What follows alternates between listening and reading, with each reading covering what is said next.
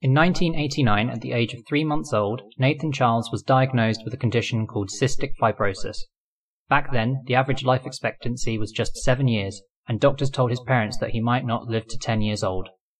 As a result of this, Nathan would have to spend half an hour every morning and evening on a nebulizer, and he would have to take 30 pills a day. His parents didn't talk a lot about his condition. They didn't want anyone looking at him any differently, nor for him to face any discrimination for something that he was born with. Everyone accepted that this would be a permanent part of his life. Nathan didn't let this stop him, though. For him, it was always about being healthy enough to play rugby, and he wasn't going to give up. When interviewed, Nathan said, "I was so hell-bent on achieving my goal that I just never saw anything getting in my way that I couldn't overcome." So there was the main routine. Nebulizer, pills, rugby, then nebulizer again. Nathan was single-minded. Despite others seeing his dreams of becoming a professional rugby player as impossible, Nathan kept at it. And although it was a lot harder for him than most other people, he realised his dreams of playing for the Australian national rugby union team. He was finally a Wallaby. Nathan Charles retired in August 2018 and is now an ambassador for cystic fibrosis. He is now 31 years old.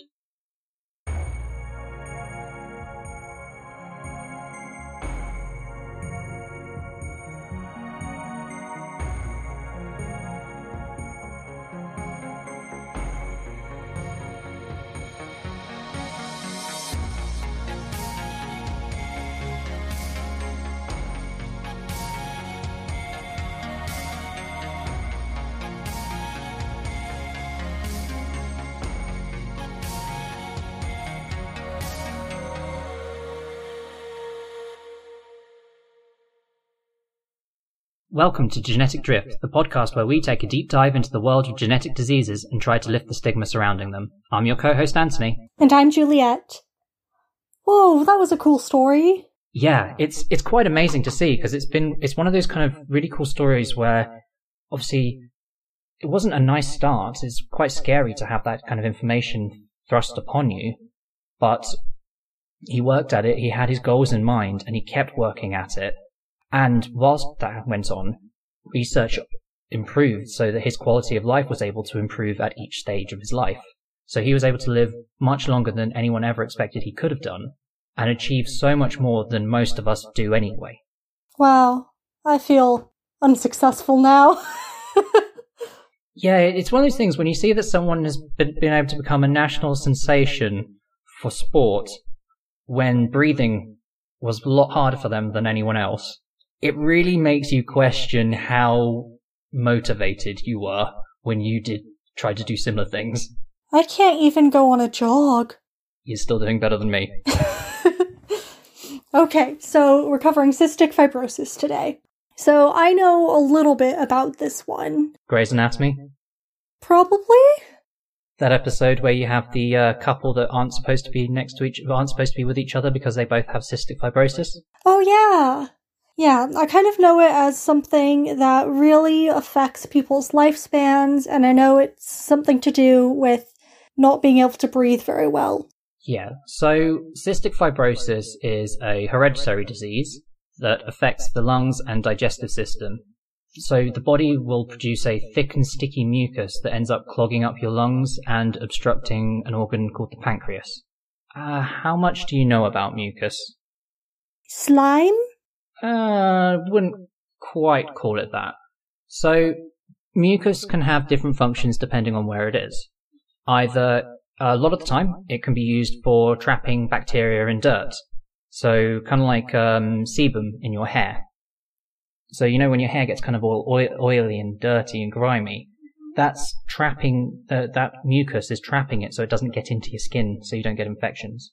Okay, and in this case we're talking about mucus in your lungs? Yes, so in the lungs they'll trap dirt and bacteria, and then you have other cells that kind of just fan it up your trachea, so the tube that kind of feeds to your lungs, and then you either swallow the mucus or cough the mucus out. Oh, okay. So whenever I cough, I'm getting rid of all the London air pollution. Yeah, thankfully, our lungs are normally a self-cleaning system. Huh, cool. If only our flat was. So they have that function. Otherwise, another function they have, particularly in the digestive tract, is more kind of like what that sort of gel that they use for ultrasound has. It's for allowing things to move across with minimal friction, but also to allow proper contact so things can pass through. So you know how with an ultrasound, you put the gel on someone's stomach so that the sound waves don't bounce off of the skin and instead pass through it so you can see inside? Yeah? Well, in this case, think of it more as the mucus creates the boundary so that the food can make proper contact with the lining of your intestines and nutrients can pass through. Oh, I never knew that. But mainly it's to make everything slippery, right? Yeah, in the digestive system it's basically lube. No mucus means the food cannot slip and slide all the way down through your intestines. Not as easily, no. You're going to have a much harder time of it. Okay, so what does cystic fibrosis do? Is it no mucus? So cystic fibrosis basically boils down to this protein being faulty. Now the protein is called the cystic fibrosis transmembrane regulator. What its job is it's like a little gate that you have across your cells that make mucus. And it can open and close and allow a salt called chloride. So you know when you have table salt, sodium chloride, there's two salts there, or two ions, sorry. You have the chloride ion and the sodium ion. In this case, the chloride, if the gate opens, chloride can pass out of the mucus-making cell.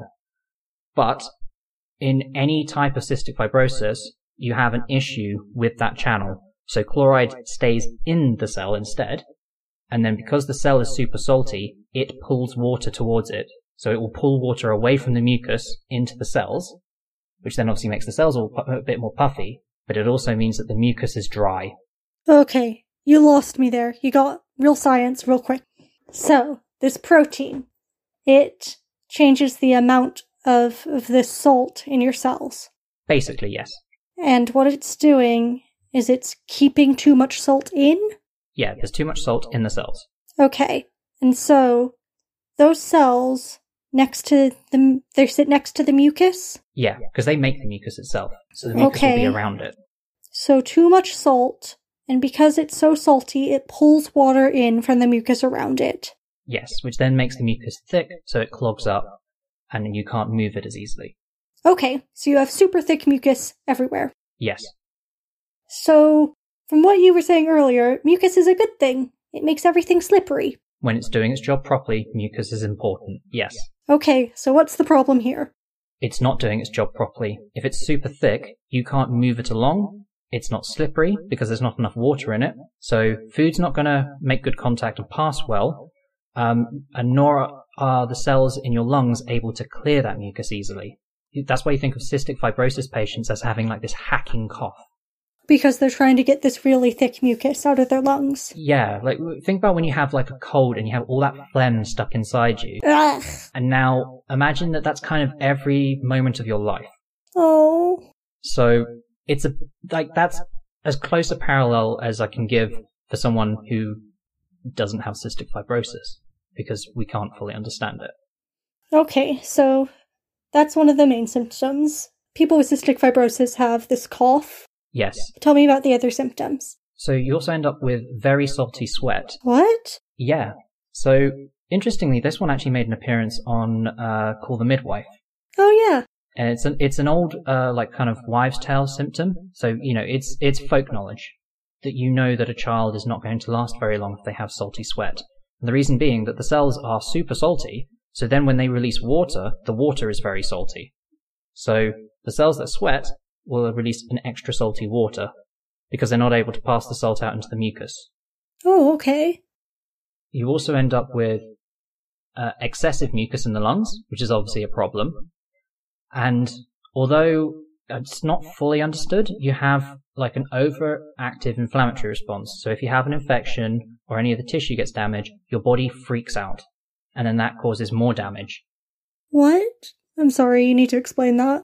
So the inflammatory response is just what your immune system does in response to an infection. Okay. So like when you get a fever, that's part of your inflammatory response. Or if you get a cut and it ends up being really hot and you get pus and things like that, that's part of inflammation. Okay. Now imagine instead of it doing what it should do and doing that a little bit and then calming down, it goes really overboard in the area. You're going to start damaging the tissue. Why? Because The inflammatory response is telling your cells that other cells you have are infected or damaged and need to be killed. Whoa. So your body's freaking out and killing extra cells it doesn't need to? Yes. Oh. So that can result in scarring in the lungs, and you can end up making your airways more narrow, so it's even harder to get air through. Because it's inflamed and narrowing the passage? Yeah, it swells up. Oh, so there's too much mucus, and you have even less space for that thick mucus. Yeah. There is a treatment for this, but it's only ibuprofen. That's the only one that exists with all the work that's been done. We've had very little luck with dealing with the inflammation in cystic fibrosis. Oh no. Okay, so you have this really thick mucus that's affecting your breathing and giving you a terrible cough, and you also have the salty sweat. Digestive problems. Digestive problems? Yes, because it's not facilitating that contact, so you don't absorb as much food, so weight loss is very common in cystic fibrosis patients. Okay, so you can't breathe and you're not getting nutrition from food. Yep. You can get jaundice because it can jam up the ducts in the liver, so it can then get infected. And so what you're telling me is mucus is everywhere? Yes. Oh no. And you just have too much slimy mucus. You have super thick mucus rather than mucus that's slimy or slippery or the way it needs to be. So it's blocking up tubes. It's like when you have a clogged drain. Oh no. Everything is clogged and everything is terrible. Yeah. Okay. So it can be very difficult to deal with this. And obviously the way it's diagnosed nowadays, you do a genetic test. Cystic fibrosis is included in the heel prick test that they give babies in, at least in the UK and the US. Oh, so they check every baby for it? Yes. Because obviously it affects your life very early on and can have quite a profound effect on it. So it's worth knowing as soon as possible, because the earlier you get treatment in, the more life and the better life that a patient has. Okay. I guess not having early treatment means you get more scarring in the lungs? Yes. And what does scarring in the lungs mean for you? That you can't get as much oxygen in? Yeah, so the scarred tissue can't absorb oxygen well, and also those are places that are nice for bacteria to grow in. Oh. Because you've got these little scarred areas that nothing's really doing much in, so they've got a calm little area they can sit on, they've got a free supply of oxygen and mucus and things from the air, and they can just start growing off of the scar tissue.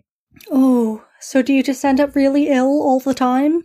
Yeah, a lot of patients will die from infection from a bacteria known as Pseudomonas aeruginosa. All you need to know is that it's a bacteria that it actually mutates itself to adapt especially to cystic fibrosis lungs, and it can then coordinate with other members of its same bacteria and other bacteria to create a colony that then creates a big barrier that's like a wall to antibiotics and the immune system. What? It teams up with other bacteria? Yeah, it's called a biofilm. So so that can be very nasty. There are ways to treat that, and we'll go into that a bit later, but that's a very serious thing that can happen, cystic fibrosis, those infections. Okay, so is that one of the major aspects that's affecting people's lives? So they're having issues with breathing, but is it really these infections that are the dangerous part? At the moment, infection with Pseudomonas aeruginosa is responsible for most of the cystic fibrosis patients' deaths. Oh no. So that's why there's a lot of research in it. That's part of what my PhD's about. So are you more prone to infection with cystic fibrosis like somebody who is on immune suppressants? Yes. You are. So because your immune system freaks out, you don't have a coordinated attack, which means you're not going to be able to fight infections as well. But also because of these different changes like the mucus and stuff, your lungs have a different environment, which is beneficial to some of these bacteria. So they grow more easily in your lungs than they would do in anyone else's lungs if they were scarred like that. Oh, you don't want your lungs to be a nice place for bacteria. Not unless they're helping you. So, yeah, it's unfortunately quite unpleasant. So what is the outlook like for patients with cystic fibrosis? I think you said in the intro story that it used to be a very short life expectancy. Yeah, it's we've made a lot of progress in the last couple of decades, but if you go back to like the 20s, you wouldn't expect someone to make it through to childhood, really. Oh. That wasn't something that you would expect. Because they would just immediately get ill with childhood illnesses? Yeah, I mean, the case study, 1989, the average life expectancy was 7. Oh my goodness. And he lived till he was 30-something? He's still alive. Oh my goodness. How have we made that much progress in 30 years? So there's a lot of things that we have done. And that's where a lot of the treatments come in. So the good thing is that the life expectancy has increased dramatically to the point where you can typically expect 48 years for men, 43 years for women, but there are instances of people living a reasonable amount of time longer than that. That's amazing. I mean, it's tragic. It's still a short life comparatively, but that's such amazing advances. So people who were born and told that they just wouldn't live have been able to live full lives. Yeah. And I think it's one of those things that, as you see with that case study, some people in a situation, the seriousness of their case has meant that they've really made very good use of their time. Like, they've done incredible things with their time. And then they keep on getting extra time as things improve, which just means that they can do even greater things as they go along. And it's wonderful to see. Yeah. And this is something that really affects your day-to-day life, doesn't it? Yes. And that's where the treatments kind of show that quite a bit. So unfortunately, cystic fibrosis, like a lot of the cases that we cover, has no cure. However, there are treatments that do help. There are quite a few medicines that you take through a nebulizer. So in this case, like an inhaler. What does that do? I know that they help people breathe, but how? So a nebulizer in this case kind of aerosolizes something so that you can breathe it in. So it's not just like liquid going down your lungs. Okay, so it's a way to take medicine. Yes. Okay. And in this case, the types of medicine that you'll get through a nebulizer will include antibiotics for chest infections. So they can apply the antibiotics directly to the site that's infected. Oh, I didn't know that. Yep. You also can have medicines that are used to thin the mucus. So the most common one is what's called a hypertonic saline solution. So that just means super salty water. We just have patients drink seawater? No, we spray seawater into their lungs, basically. Okay. Well, it's not seawater, but you know what I mean. We spray super salty, sterilized water into the lungs. So that salt stops the water being drawn out of the mucus because there's the same salt. There's the same amount of salt in the mucus as in the cells? Basically, it makes the mucus saltier. Did I just science? Almost. Almost. So what it does is it makes the mucus saltier, so it pulls water out of the cells. I scienced. So there are other treatments as well. Okay. What's called bronchodilators. That just means it makes the tubes in your lungs expand. Ah, that seems useful. Yeah, so asthma medication will do that. So that's obviously a useful one. Steroid medication. You can have a nebulizer that gives steroid medication, again, like asthma patients will have. And that's to calm down the inflammatory response in the lungs so that your body's not completely freaking out and damaging the tissue. Okay. There are other treatments. So physiotherapy is very common. And if you've ever seen anything where they show you something for cystic fibrosis awareness, they'll show you like a child who every morning will go through some exercise where they have to lie down on one side, pat their ribs, cough a certain amount of times, take deep breaths. And that's the type of physiotherapy that's done. And it's to help clear some of the mucus that's built up in the lungs.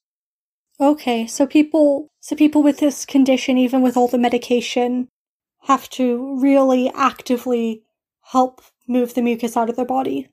Yeah, managing your health is almost a full-time job. So even with all that medication, it's still dramatically affecting your day-to-day life? Yes, it's difficult. It's not just like having mild asthma and taking your inhaler with you. Yeah, this isn't a thing where you take it just to control the symptom, just when the symptoms happen. You take it to prevent, you have to do all of these things to prevent the symptoms. So it's daily work. It's like doing stretches every day so that you can do the splits. You have to work at it in order to maintain the results. And you're still, even with all this, you're still going to be prone to all those extra infections? Yes. Now there is one drug that has been quite promising. Okay. It's a drug that's called ivacaftor. Now, ivacaftor is something that... So, remember I told you how that protein was a channel? Now, some of the patients have a specific mutation, which means that this drug can forcibly open the channel and make those salts leave the cell and go into the mucus. Whoa! So that's really cool. However, it's only useful for a subset of patients, and they're in the minority. And, at least in the States, it costs $300,000 a year for treatment. What? Yeah. It does seem like a lot of the time pharmaceutical companies seem to try their best to put a price on life. Oh, let's not even get into the American healthcare system right now. I mean, a lot of these drugs are just expensive full stop, but this just seems cruel. There is also quite an extreme one that you may remember from Grey's Anatomy, and this one has actually done a good job for this. So when you look at how life expectancy has changed over the years for patients, one of the things that caused a noticeable increase was the introduction of lung transplants. Lung transplants? In severe cases, if your lungs are very damaged and there is a donor, so obviously someone who's unfortunately died, then you can transplant the lungs into the patient. That sounds really dangerous. This is a high-risk surgery, but there are specialists that do this a lot. So you would want to go to, obviously, a surgeon who has a particular amount of experience. And for large surgeries like this, there is normally a minimum requirement for the number of surgeries that surgeon has to do every year to still qualify to do that surgery. Okay. So how much can that help? Because I guess it will give you undamaged lungs. Mm-hmm. But are you still having problems with the mucus?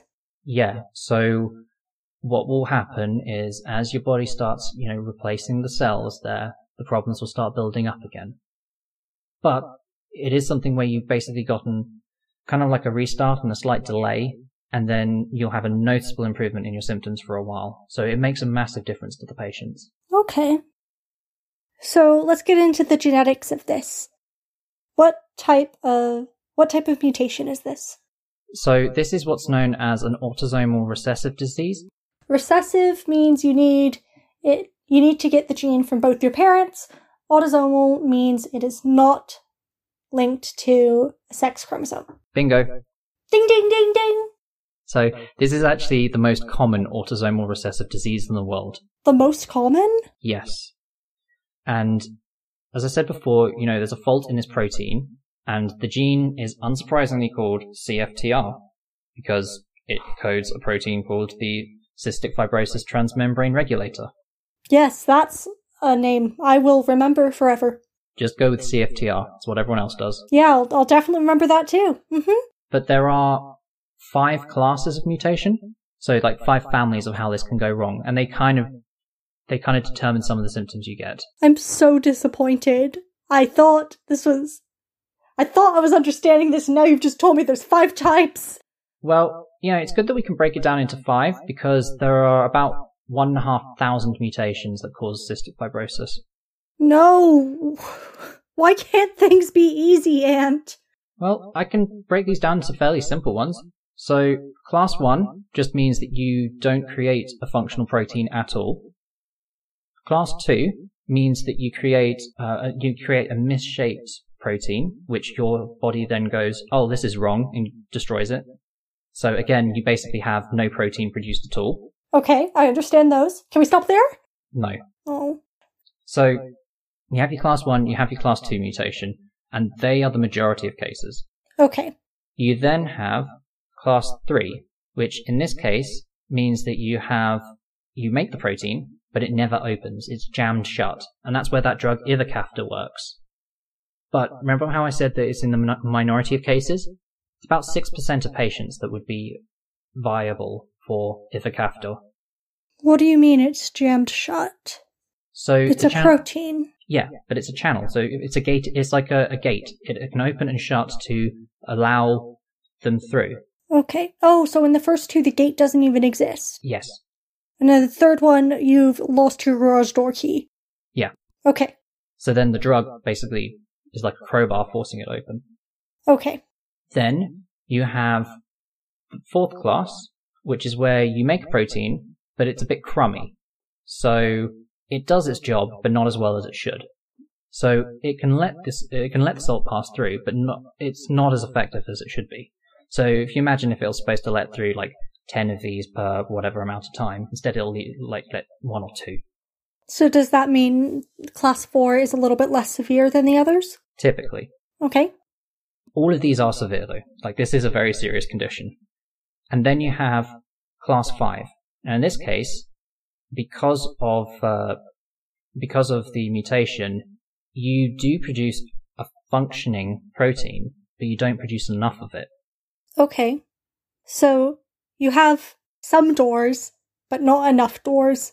So you still have the cystic fibrosis symptoms, but not as severe as in class 1 or 2. Yeah, typically. Okay, I understood that. Not as bad as I thought. Yeah. And there is one mutation that is responsible for 2/3 of all cases. What do you mean by one mutation? Okay, so the most common mutation is what's called the delta F508.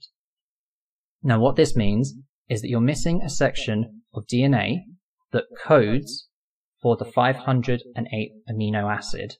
Okay. With missing that, the protein doesn't fold properly, so this is a class 2 mutation, and then it gets quickly degraded. So you're still trying to make the protein, but you don't have one of the bits. So it's a funny shape. So it's a funny shape and your cells go, I don't know you, and get rid of it. Yep. Okay. So you said earlier that that cystic fibrosis is the most common recessive genetic condition, right? Most common autosomal recessive. Okay, so what does that mean? How common is it? Well, you might be a little upset with this one, but in the US, so these are CDC cases, 1 in every 2,500 to 3,500 Caucasian newborns have cystic fibrosis. That seems quite common. Did say it was the most common of its type. Oh no. It's less common in other groups. So for African Americans, it's 1 in every 17,000 births. And for Asian Americans, it's 1 in every 31,000 births. Ooh, that's some interesting divergence. Yes, and it's most common in Caucasians of Northern European ancestry. Huh. Interested in the history there? Yeah, and we'll get into that soon, but unfortunately, because this is quite a systemic and wide-reaching illness, we've got to cover all the other problems that it causes. I hate this bit. I know you do. Okay, so arthritis. Why? Your inflammatory response freaks out. And so when everything is inflamed, everything hurts. It damages the tissues in your joints and, causes pain. Okay. Osteoporosis. That's something to do with thin bones, right? Brittle bone, yes. So this is because you're not absorbing nutrients well. So if you're not absorbing enough calcium, you can get osteoporosis. So not only do you get ill all the time, you're also more liable to break your arm. Yes. Well, that sucks. Yeah. There's also what's called intestinal strictures. That doesn't sound good. No, they're not. So what it involves is inflammation of the intestine causes it to narrow and narrow and narrow until eventually it shuts. Your intestine gets blocked. Yes. So that stops digestion, you back up the system, which can lead to a distended stomach, vomiting, malnutrition, and if not treated, you will run the risk of death. You could also cause the intestine to rupture, and then that can cause septic shock. Nope. And the way that you would treat this is by removing a section of the intestine normally. So you just cut out that section and stitch the bits back together. You can't just open it? No. It's normally too damaged and delicate at that point that if you did open it, you would probably cause the thing to burst in the area. Okay, let's move on. Don't like this one. Yep, appendicitis. Appendicitis? Again, it's the whole, you can't clear the mucus, you get infections, the appendix gets infected, because the appendix is attached to your large intestine. Oh, okay. An enlarged heart? I assume this is because of inflammation, but I'm not sure. Okay. You can also get pancreas problems. So this includes insulin deficiency. Which causes... Is this going to cause diabetes? Can do, yes. Are you proud of me for knowing that? Yes. Thank you. So its pancreas is kind of clogged up, it's not able to do its job properly, it can't produce insulin effectively, and eventually you can get scarred and things like that, and you can get diabetes. Oh, as if you don't have enough to worry about. Yeah. They can also cause reproductive problems. Why? So again, you have like obviously the tubes like the fallopian tubes and the vas deferens in your reproductive system for both men and women. And if you can't clear things through that, then things can get clogged up. You can get infection or inflammation, and then those gonads aren't going to be able to produce hormones as effectively. Oh. So you can get delayed puberty. You can also get infertility if those systems get blocked.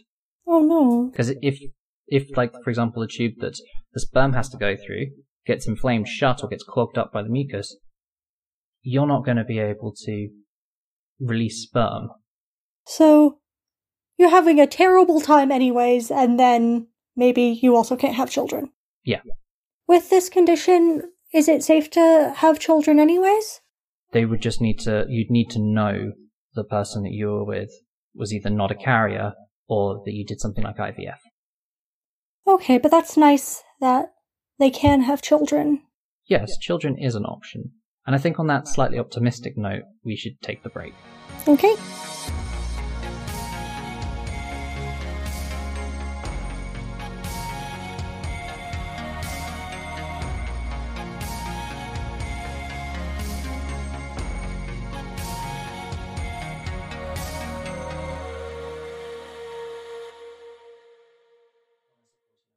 Are we done with the science yet? Yeah, we're done with the science. Woo! You know what that means? History time! Yeah, it's history time. Tell me the things. Sure. So, we'll start with how far we think this could go back. So, there have been studies of DNA in remains of people found that lived back in the Iron Age. Ooh, cool. And the DNA has had some of these mutations. They managed to get viable DNA? Yes. Yes, we've been able to do that with Neanderthals as well.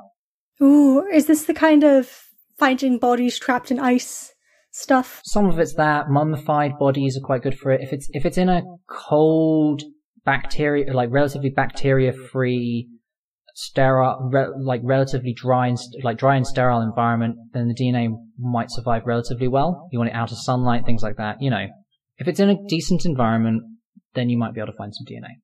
Okay, so Iron Age, I'm trying to remember when that is. Really old. Mm-hmm. So, the Iron Age is kind of around about... Let me look it up. Okay, we'll check that and you just say when the Iron Age is.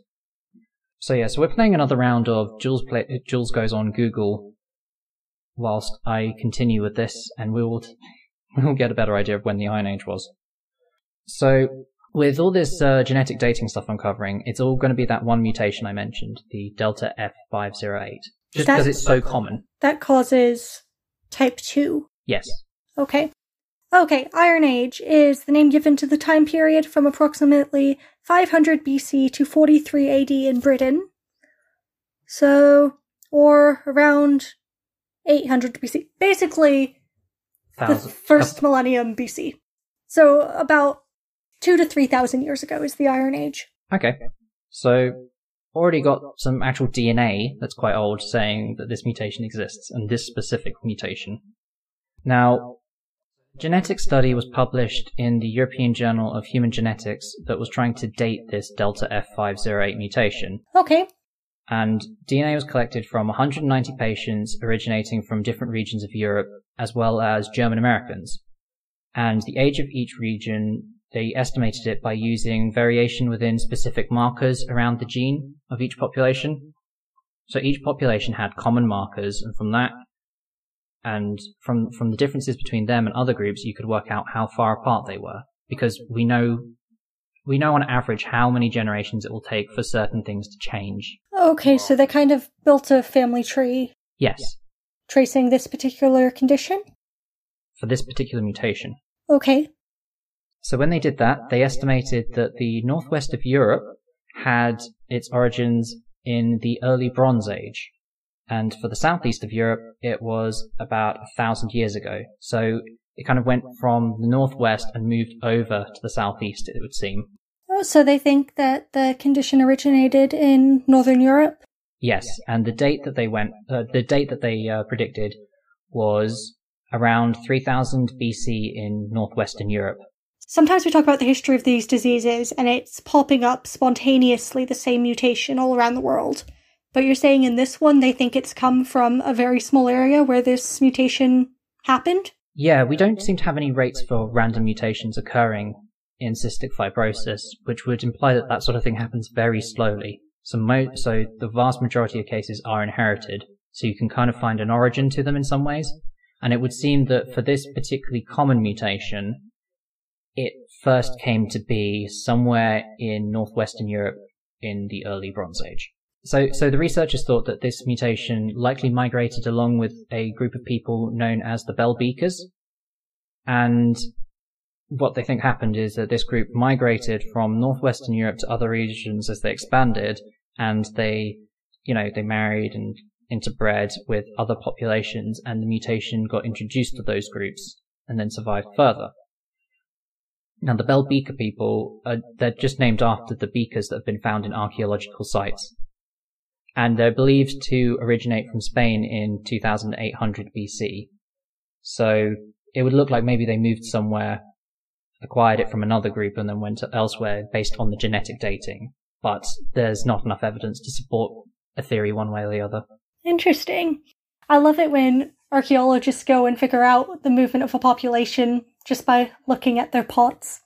Of course, that kind of evidence also can be just evidence of trade rather than entire population movement, but it still does show that the populations are moving and mixing. That's good. Yeah, it is cool to see those sort of things. So you're asking if there's a reason why this mutation is around and why has it survived? Yeah, it feels like it's a really deadly one until the last couple decades, so why is it being passed on? So we have some evidence that suggests that there is a benefit for having one copy of the mutation. So heterozygous advantage. Okay. So there have been some studies, obviously these have not been tested on people, they've just been tested on cells and things like that, where they infected the cells with Salmonella typhi. That's the bacteria that creates typhoid fever. What? Okay, I'm glad they're not giving that to people. Yeah. Having one copy of the mutation made the cells more resistant to infection. Weird. Also, there is a hypothesis that cholera toxin is less affected on mutated CFTR because cholera works by forcing that protein open, making lots of the chloride go into the mucus, and then that means that you have lots of really watery mucus, which causes the diarrhea. Okay, so this mutation, having one copy of it, might be a protection against some of the really common diseases that have devastated human populations in history. Yes.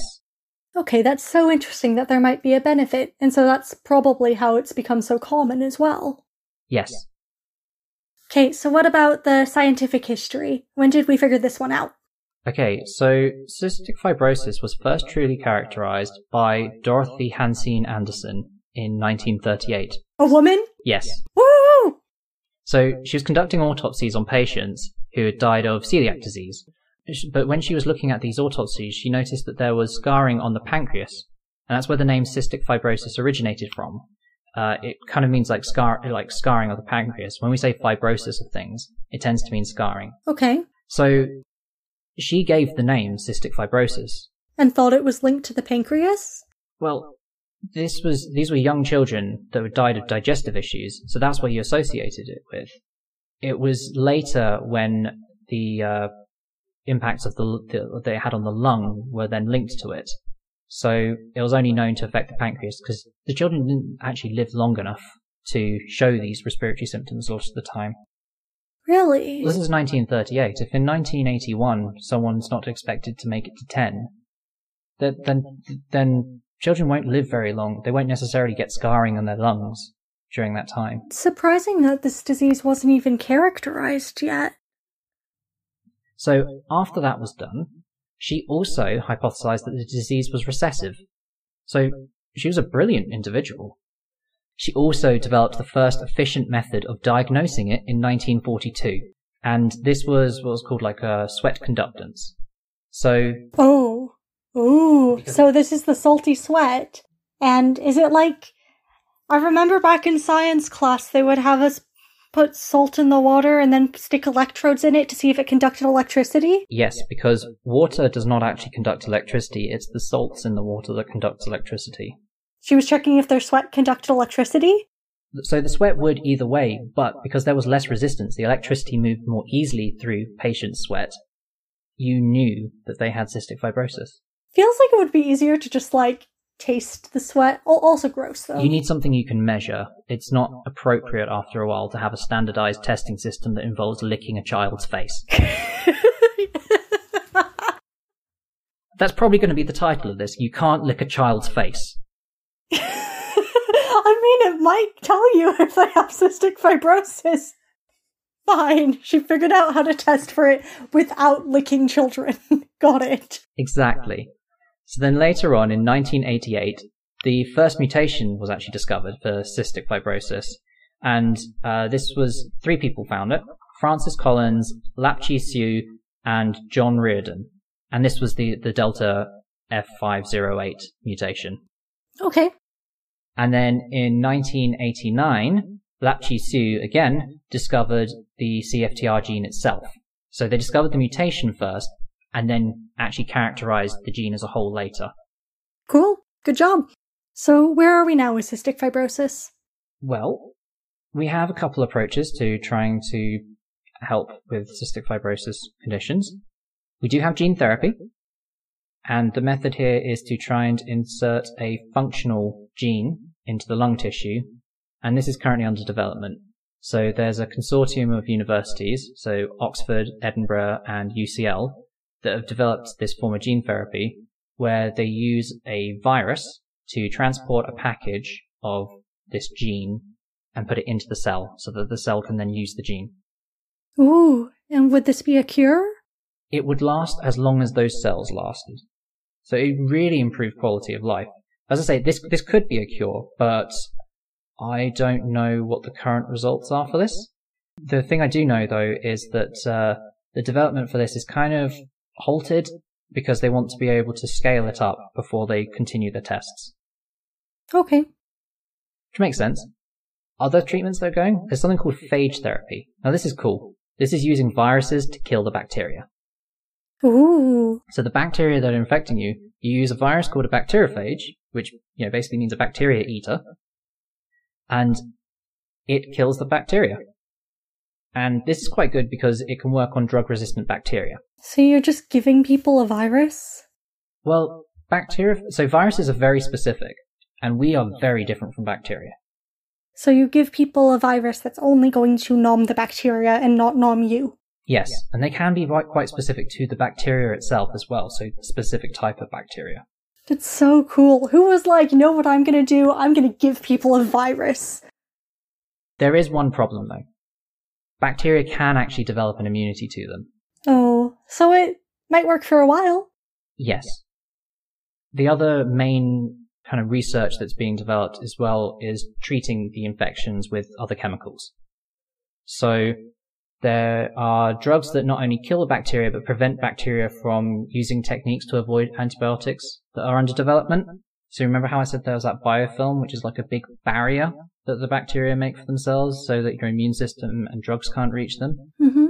You can make chemicals that target those communication systems and screw with them so that the bacteria don't make those biofilms, and you can actually prevent them from ever making them if you keep giving them the drug. So stop the bacteria from talking to each other. Yeah. Basically, you're cutting off their Wi-Fi. Okay, so these treatments are really about helping manage the infections. Yes. Yeah, and that's what some of my work is on. We're trying to work out why a specific chemical seems to stop the bacteria from making these protective films. Ah, cool. There are also some new drugs that are being developed to try and control the inflammation, because ibuprofen is not enough. No, doesn't seem like enough. No. So hopefully there'll be some better anti-inflammatories on their way as well. Okay, so we're getting to the end now. What are the stigmas associated with this disease? Thankfully, there's not much in the way of stigma for this condition. Like, people don't really have stereotypes associated with them in general, but people have misunderstandings, which means that they can be a little either impatient or they can say the wrong thing to a patient, which can obviously be a bit hurtful. So that's more what we're going to address with this one. Just like, how you can be a better friend to a cystic fibrosis patient. Okay. And is there a place you got this information? Cystic Fibrosis Trust, I believe. One simple one is to, don't judge them on what they're eating. You shouldn't do this to anyone anyway, but you'd be surprised how many people do it. Try not to comment on people's food. But cystic fibrosis patients often have to eat fattier foods because they need more calorie-dense meals. Oh. Also, if you have a cough or cold or, coronavirus, maintain an acceptable distance from them. And I think for this one, it's also important to say, at the moment, wear a bloody mask. Except that someone with cystic fibrosis might be more tired, because the person needs to get up early for physio, may have sleeping problems because they're in pain and uncomfortable, and all those things mean that you're going to be exhausted. Also, they're just fighting to breathe and probably fighting off more infections all the time. Yep, and also pain's exhausting. Don't suggest treatments. It's kind of the same issue, really. So ultimately, you just got to be there for someone who has cystic fibrosis. Be patient, accept that it's difficult, but don't pity them because they know that it's difficult, but it's what they do. And I think that is the end of the episode. That was interesting. Thank you. No worries. So I've got a couple links on this one. We've got what's known as the clinician resources for cff.org, and that's the Cystic Fibrosis Foundation. For that, you can find a lot of information, including the types of mutations and how that might affect symptoms. There's also the paper that was used for dating the mutation, which is estimating the age of PHE 508del with family studies of geographically distinct European populations and the early spread of cystic fibrosis. So that's a paper that if you are up for scientific papers, I'd recommend reading. I think it's also worth noting on this one that there's lots of first-hand accounts out there that, that's not our area of expertise. But if you really want to know how to help somebody with cystic fibrosis, maybe go have a look at those kind of accounts or ask somebody about it. If you've liked this episode, come follow us on Twitter at GeneticDrift1 or email us with any comments, suggestions for new episodes, general questions at geneticdriftpodcast@gmail.com. Also, consider joining our Facebook group and getting involved in the conversation there. Yep. And on that, I was just going to say that the music for this podcast, as with every episode, is produced by William Kitchener Music, so please check that out. Thank you for listening in on our reformatted version of the first episode, and withhold your judgment because you can't see the genes, so don't expect to see the illness. Goodbye. Bye.